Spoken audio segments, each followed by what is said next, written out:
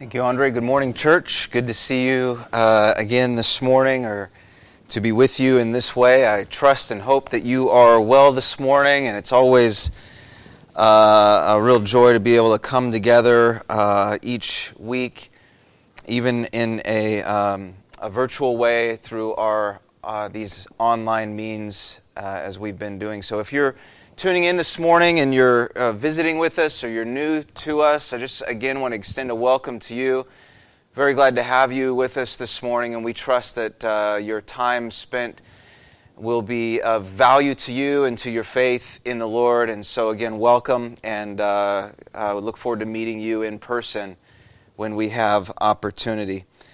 I'm excited to get into the scripture this morning, so if you'll take your Bible, please, and meet me in Acts chapter 25. Acts chapter 25. Continuing our study through Acts, we come to this chapter this morning to find the Apostle Paul in a prison cell in Caesarea in the Judea province of the Roman Empire.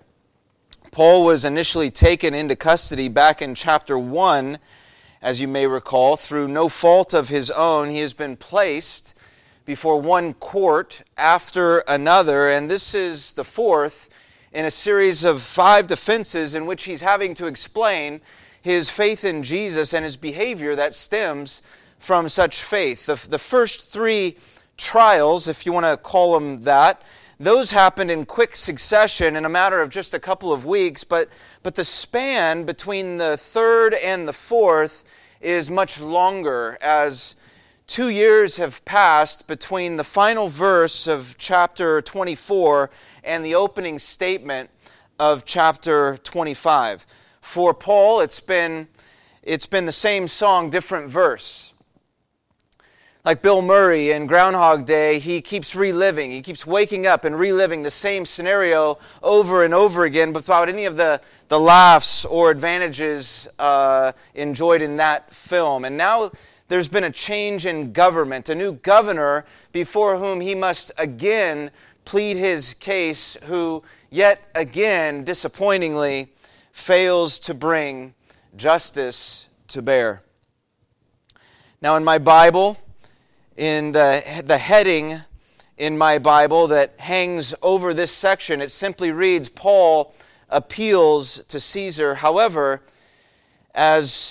just as Paul appeals to an earthly authority, I believe he ultimately points us to Jesus, who brings us to God. And that's what I want to consider with you this morning. Now, the first half of the chapter is Luke's retelling of the events for us, for the reader, while the second half is the governor's recap of the same proceedings for King Agrippa. So I'm just going to focus primarily on verses 1 through 12 this morning and leave verses 13 through 27 for you to explore on your own, should you so desire. So with that, take your Bible, please, and let me read Acts chapter 25, verses 1 through 12. Now 3 days after Festus had arrived in the province, he went up to Jerusalem from Caesarea. And the chief priests and the principal men of the Jews laid out their case against Paul, and they urged him, asking as a favor against Paul that he summon him to Jerusalem, because they were planning an ambush to kill him on the way. Festus replied that Paul was being kept at Caesarea, and that he himself intended to go there shortly. So, said he, let the men of authority among you go down with me, and if there is anything wrong about the man, let them bring charges against him. After he stayed among them not more than 8 or 10 days, he went down to Caesarea, and the next day he took his seat on the tribunal and ordered Paul to be brought. When he had arrived, the Jews who had come down from Jerusalem stood around him, bringing many and serious charges against him that they could not prove. Paul argued in his defense, neither against the law of the Jews, nor against the temple, nor against Caesar have I committed any offense. But Festus, wishing to do the Jews a favor, said to Paul, do you wish to go up to Jerusalem and there be tried on these charges before me? But Paul said, I am standing before Caesar's tribunal where I ought to be tried. To the Jews I have done nothing wrong, as you yourself know very well. If then I am a wrongdoer and have committed anything for which I deserve to die, I don't seek to escape death. But if there is nothing to their charges against me, no one can give me up to them. I appeal to Caesar." Then Festus, when he had conferred with his council, answered, "To Caesar you have appealed. To Caesar you shall go." Will you pray with me? God, we want to thank you for our time this morning, our time together, and now our time in the Scriptures. And we ask that as we open our Bible, would you open us to its truth, that we might hear your voice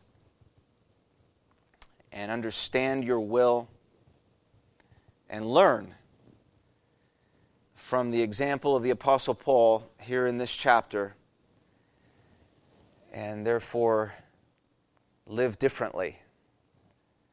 Would you grow us in this way? Grow us in our faith, in our trust, and in our obedience for Jesus' sake and in His name. Amen.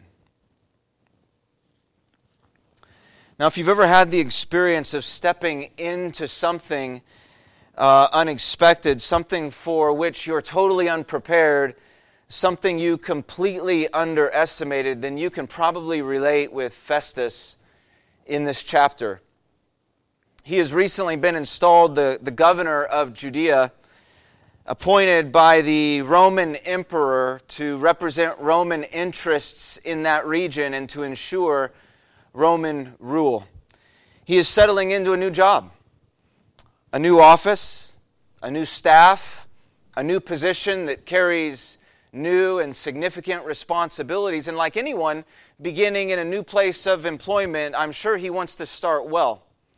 So within 3 days of his arrival in Judea, he leaves his offices in Caesarea and heads to visit the holy city of Jerusalem, presumably to begin the process of building relations with the Jewish community and their leadership. After all, he is now responsible for them and accountable to Rome for their actions and compliance.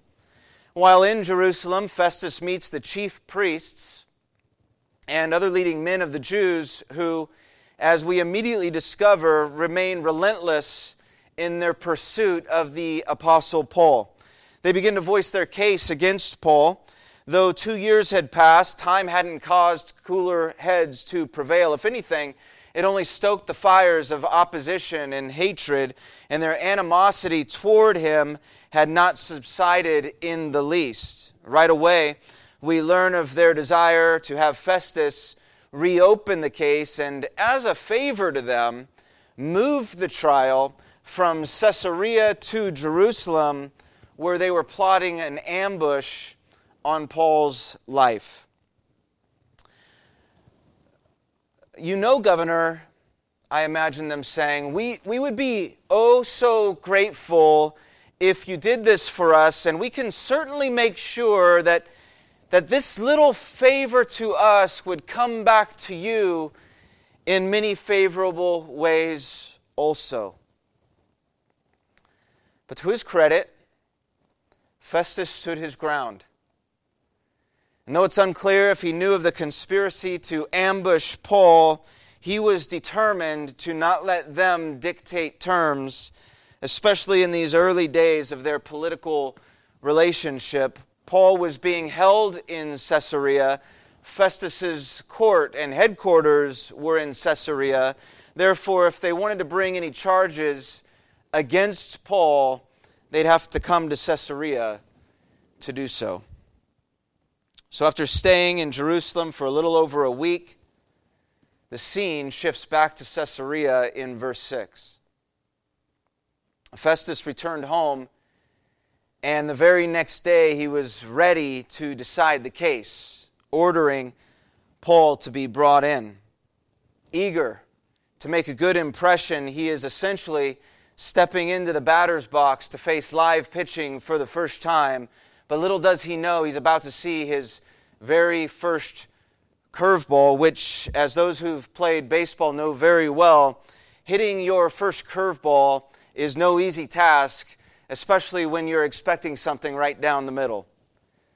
Paul's accusers were there, of course, the Jewish entourage who had come from Jerusalem, and apparently they're there not only to press their case, but also to press in around Paul. Luke says that they came down and they stood around him. It's as if they were closing in on Paul, enveloping him like hyenas surrounding a lone lion. The picture is one of an insatiable, menacing mob ready to pounce. One allegation after another, they press their charges against him. Not one or two or even three, but many, we're told. And these were no small infractions being levied in Paul's direction. Luke doesn't tell us what they were exactly, but from Paul's response, which we'll get to in a bit, it seems they were accusing him of breaking Jewish law, blaspheming the temple, and behaving in a seditious or treasonous manner toward Rome and the emperor himself. But notice, although they brought many and serious charges, they couldn't prove any of them. Still, these were very serious offenses, and if found guilty, Paul would suffer very serious consequences. These were capital offenses deserving of capital punishment. I want to pause here for a minute and just ask the question, ever feel like life just seems totally unfair? Like everything and everyone is against you? I imagine you have. When the bills are piling and finances are already stretched thin, and then the car breaks down and needs significant repair. When you're striving for a new position at work or school and someone less qualified gets it. When all your married friends are having children and you're not, though you desperately want children too.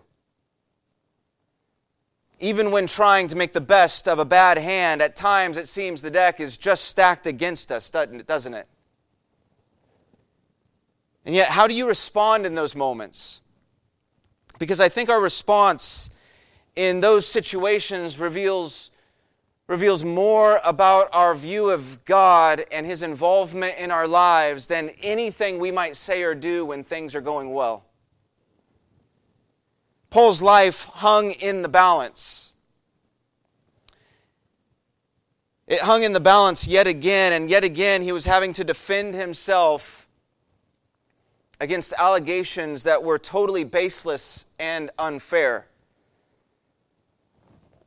But 2 years earlier, when all this injustice began, God had told Paul that he would be a witness in Rome. So there must have been something in Paul, something concerning his trust in God that gave him strength to persevere, something to assure him that God was providentially directing his steps and even protecting his steps against the onslaught of his many enemies.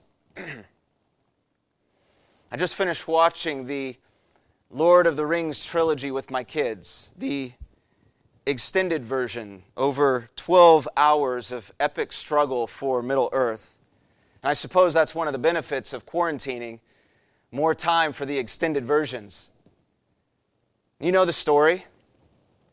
Wizards, wargs, orcs, urukai, trolls, olokai, balrogs, goblins, mumakils, ringwraiths, and fell beasts, and many other antagonists and enemies, including, of course, Shelob, the giant spider, because, after all, we all need more giant car-sized spiders in our lives.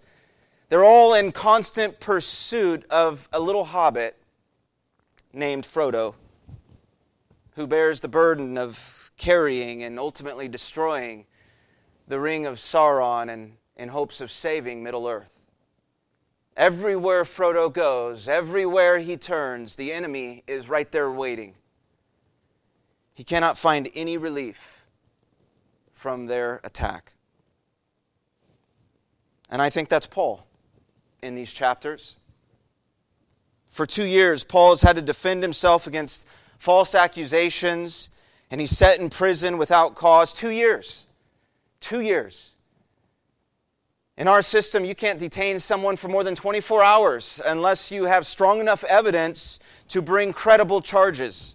And yet here is Paul sitting in a Caesarean prison cell, unjustly accused. 3 times already he's been tried, and on each occasion there was no evidence with which to keep him. And even now, even here, though many and serious charges were brought, they couldn't prove any of it. But this was their last swing at him. And thankfully they swung and missed. Paul attests yet again in verse 8 that he has not committed a single offense against Jewish law, against the Jewish temple, or against Rome or its emperor. And finally, thankfully, this is the last we see of the chief priests and the leading men of the Jews in the book of Acts. Certainly now more than ever, certainly this case will be dismissed, right? I mean, finally on the basis of insufficient evidence. Nope. Because to our surprise, Festus, though knowing full well that Paul had done nothing wrong, he apparently begins to realize he's in over his head. He begins to warm to the idea of doing the Jews the favor they requested earlier. So in verse 9, rather than release Paul as he should have, he asks Paul if he'd like to be transferred to Jerusalem to be tried there instead. Now, of course, Paul knew the threat to his life in Jerusalem, even if Festus didn't, but certainly Festus knew that he had no shot at a fair trial in Jerusalem.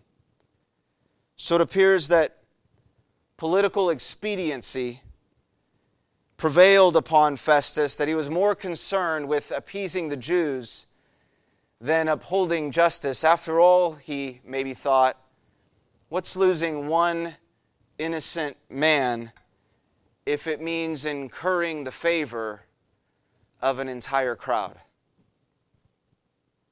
But Paul would have none of it. I am standing before Caesar's tribunal, he said. Basically, if I can't get justice here, what makes you think I'll get justice there? Paul knew that Festus knew he was innocent, that these many allegations were completely untrue. He wasn't trying to skate by or elude responsibility. In fact, he openly admits that if he's guilty of anything deserving death, he fully accepts responsibility and will face the consequences. But he wasn't guilty, and everyone knew it. So rather than be transferred back to Jerusalem, which he knew to be a death sentence, he played the only card left in his hand. He appealed to the emperor, to have the emperor himself decide his case, which was his right as a Roman citizen.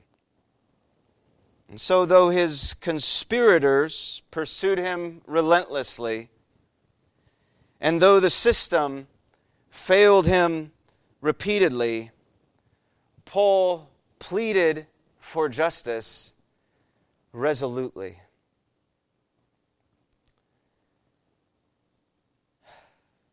Now, having revisited this scene as it's detailed for us here, I want to spend the rest of our time just kind of taking a step back, just a small step back from the narrative, to try to gain some perspective and hopefully to observe some underlying principles that I believe are as applicable today as ever. And I see at least 3 of them. one for each of the three characters in this dramatic episode. And the first principle is this: religion without Jesus is lifeless and deadly. Religion without Jesus is lifeless and deadly. Let's not forget that the Jews who were railing against Paul so vehemently here, they were religious people, and in fact, religious leaders.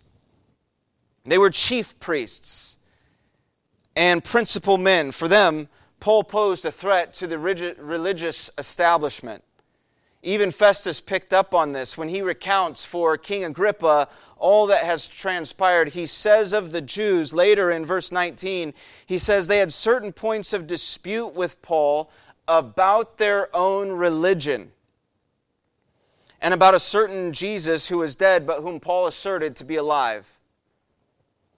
Let's also remember that Jewish leadership was largely against Jesus too. They were instrumental in plotting the murder of Jesus, and after successfully doing so, they wanted to believe that Jesus was still dead, when in reality, he was very much alive, having resurrected from the dead, the truth of which Paul had experienced firsthand. And still, just as they opposed and killed Jesus decades earlier, so they continued to oppose and seek the life of any who followed Jesus at that time. And I believe the Jewish leadership in the New Testament Gospels and here in the book of Acts, I believe they represent the danger of religion that is devoid of truth, or at least devoid of the whole truth, and therefore devoid of God. Because if the life of Jesus is not present in the life of the person who claims to follow God, then his or her religion is nothing more than a facade or a veneer. It's nothing more than a means of hypocrisy, or even worse, it's nothing more than a means to destructive chaos. In fact, history reveals that some of the worst things ever done have been carried out by those who claim to follow God, when in truth, Jesus is nowhere to be found in their lives at all. Religion without Jesus is lifeless and deadly. Number 2, expedience for its own sake is the gateway to equivocation and compromise. Expedience for its own sake is the gateway to equivocation and compromise. Porcius Festus was not what you'd call a bad man. The historian Josephus actually describes him as a prudent and honorable man. Unlike Felix, who came before him, Festus was relatively well respected, even though his time as governor was relatively brief. He died within a couple of years of taking office. However, though not a bad man per se, something happened between verse 3, when Festus refused to try Paul in Jerusalem as the chief priest requested, and verse 9, when he began thinking maybe that wasn't such a bad idea. And I think that something that happened was that things didn't go as he expected, and when he had to pivot, his conviction gave way to compromise, and he chose political expediency over truth and justice. Had he dismissed the case at that point or declared Paul not guilty, the Jewish contingent would have gone ballistic, which would have opened up it just would have posed a migraine of a headache for him, particularly in the early days of his rule. So in those pressure-packed moments, he caved and appeared ready to give the Jews what they wanted, even if it came at the expense of Paul's innocence and life. And it's at that point when he was in too deep and it was too late. Because little did he know that Paul was about to pivot also. And when Paul appeared to Caesar, Festus suddenly found his own life on the line. What would the emperor think of him upon learning that Paul, a Roman citizen, had been imprisoned and transferred without just cause? "I'm at a loss," Festus said to Agrippa later in verse 20, hoping that Agrippa could somehow provide a way out of his dilemma. "I found that he did nothing deserving death," he said of Paul in verse 25, asserting Paul's innocence. "I have nothing definitive to write about him," he said in verse 26, meaning that he had nothing of substance that would explain to Caesar why Paul's case landed on his desk. "It seems to me unreasonable," he said again in verse 27, "not to indicate the charges against him." And there were none. You see, because Festus failed to do the right thing when he should have at the right time, he made it much, much worse. Now, he couldn't convict Paul for fear of offending the Roman way, now that Paul had invoked his right of appeal. Nor could he release him for fear of offending the Jewish leaders. His failure to stand for truth put him in a no-win situation. Church, inevitably, like Festus, we will find ourselves in unexpected situations where we are forced to choose between right and wrong. And what I've found, my experience, maybe it's yours too, what I've found when faced with such situations, when in those moments, in real time, I found that the voices that shout from the wrong side of things are usually the loudest, and the desire for their approval in those moments is somehow the strongest. So we must decide now, today, how we will respond then. We need to decide before we get into that situation how we're going to respond. We must decide to be people of character and conviction who stand for what's right when it's neither comfortable nor convenient, because when expedience is the determining factor, compromise isn't far behind. And then the third principle I see here is this: asserting your rights is a right response to injustice. The Bible tells us in Romans 13, for instance, though there are other passages as well, but in Romans 13, the Bible tells us in no uncertain terms, be subject to the governing authorities. It says that authority comes from God, and that existing authorities have been instituted by God. It cautions, it warns that to resist authority is to resist God, to resist what God has appointed, and those who do so will incur judgment. And this general approach to government and governmental authority is consistent throughout Scripture, and yet, in all honesty, I think it's probably one of the hardest things for us to accept and obey. When Paul appeals to Caesar, then, he is asserting his right. as defined by the system of government that was in place at that time. He's not bucking the system. He's not refuting the system.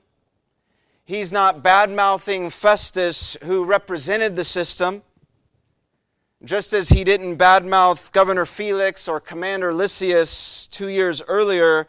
Instead, Paul is asserting his right within the system, specifically the right to a fair trial. Now, I don't really care which side of the political aisle you're on today, because all sides need to hear this. As followers of Jesus, we do not have the right to disrespect, slander, or otherwise reject our leaders in government simply because we hold different views. However, we do have a right to stand for what's right when it comes to obvious injustice. The Apostle Paul is a good example of this. Not only in this passage, but throughout this entire series of defenses, Paul models something about our rights and how to respond rightfully to government, to those in positions of authority, even those who operate from a different worldview and set of values. As hard as it may have been for him, Paul found a way to exercise his rights without compromising his integrity before God, and so must we. But I think perhaps even more astounding and applicable is that Paul, he indirectly points us to Jesus. I love this. The similarities between Paul's trials and those of Jesus are striking. Both were falsely accused by the Jewish religious leaders. Both were brought before Roman authorities. Both were wrongly detained, even though the Romans knew that each was innocent. Paul and Jesus shared similar experiences in these ways. And yet, unlike Paul, catch this, unlike Paul, who understandably and appropriately appealed to Caesar in response to the injustice he was facing, Jesus, when he faced the highest injustice of them all, Jesus surrendered his rights. Incredibly so. You see, Jesus appealed to the Father the night prior in Gethsemane, remember? And so he gave up his rights on the cross to make us right with God. Enduring the ultimate injustice, the innocent Jesus was delivered up for our trespasses and raised for our justification. Or as it reads in 1 Peter chapter 2, Jesus committed no sin, neither was deceit found in his mouth. When he was reviled, he did not revile in return. When he suffered, he did not threaten. Instead, he continued entrusting himself to God, who judges justly. So, may you make an appeal? By all means, yes. Because asserting your rights is a right response to injustice. Just realize, though, that it's not the only response, and in fact, it's not the ultimate response. So when we do so, when we assert our rights, when we exercise our rights, let's be sure not only to appeal to Caesar, but to an even higher authority, the highest of them all.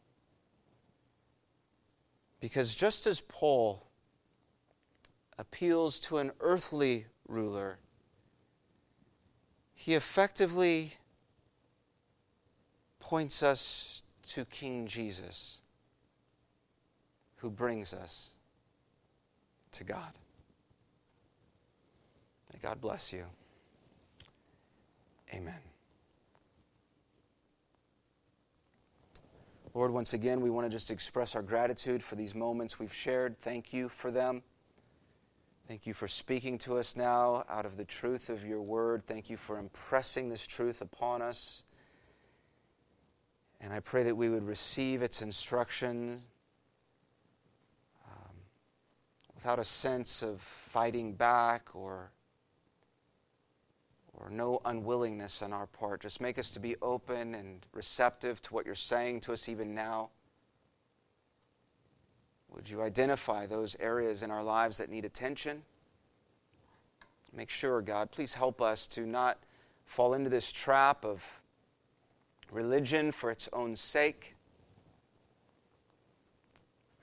Because religion without Jesus is lifeless and deadly. And so bring us to Jesus. I'd pray for any out there who have strayed or wandered from Jesus, or perhaps who have never come into a relationship with Jesus, and I pray that you would bring them. And maybe they are very religious people, I don't know, but bring them to Jesus that they may experience life and life to the full. Make us to be people of conviction and character, people who stand for what's right without compromise. And then, God, make us to be people who understand our rights and assert them well when appropriate, when there's obvious injustice. Keep us from slander and disrespect and unkindness.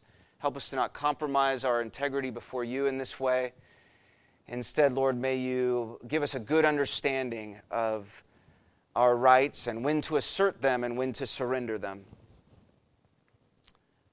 And for these things and more, we just give you praise.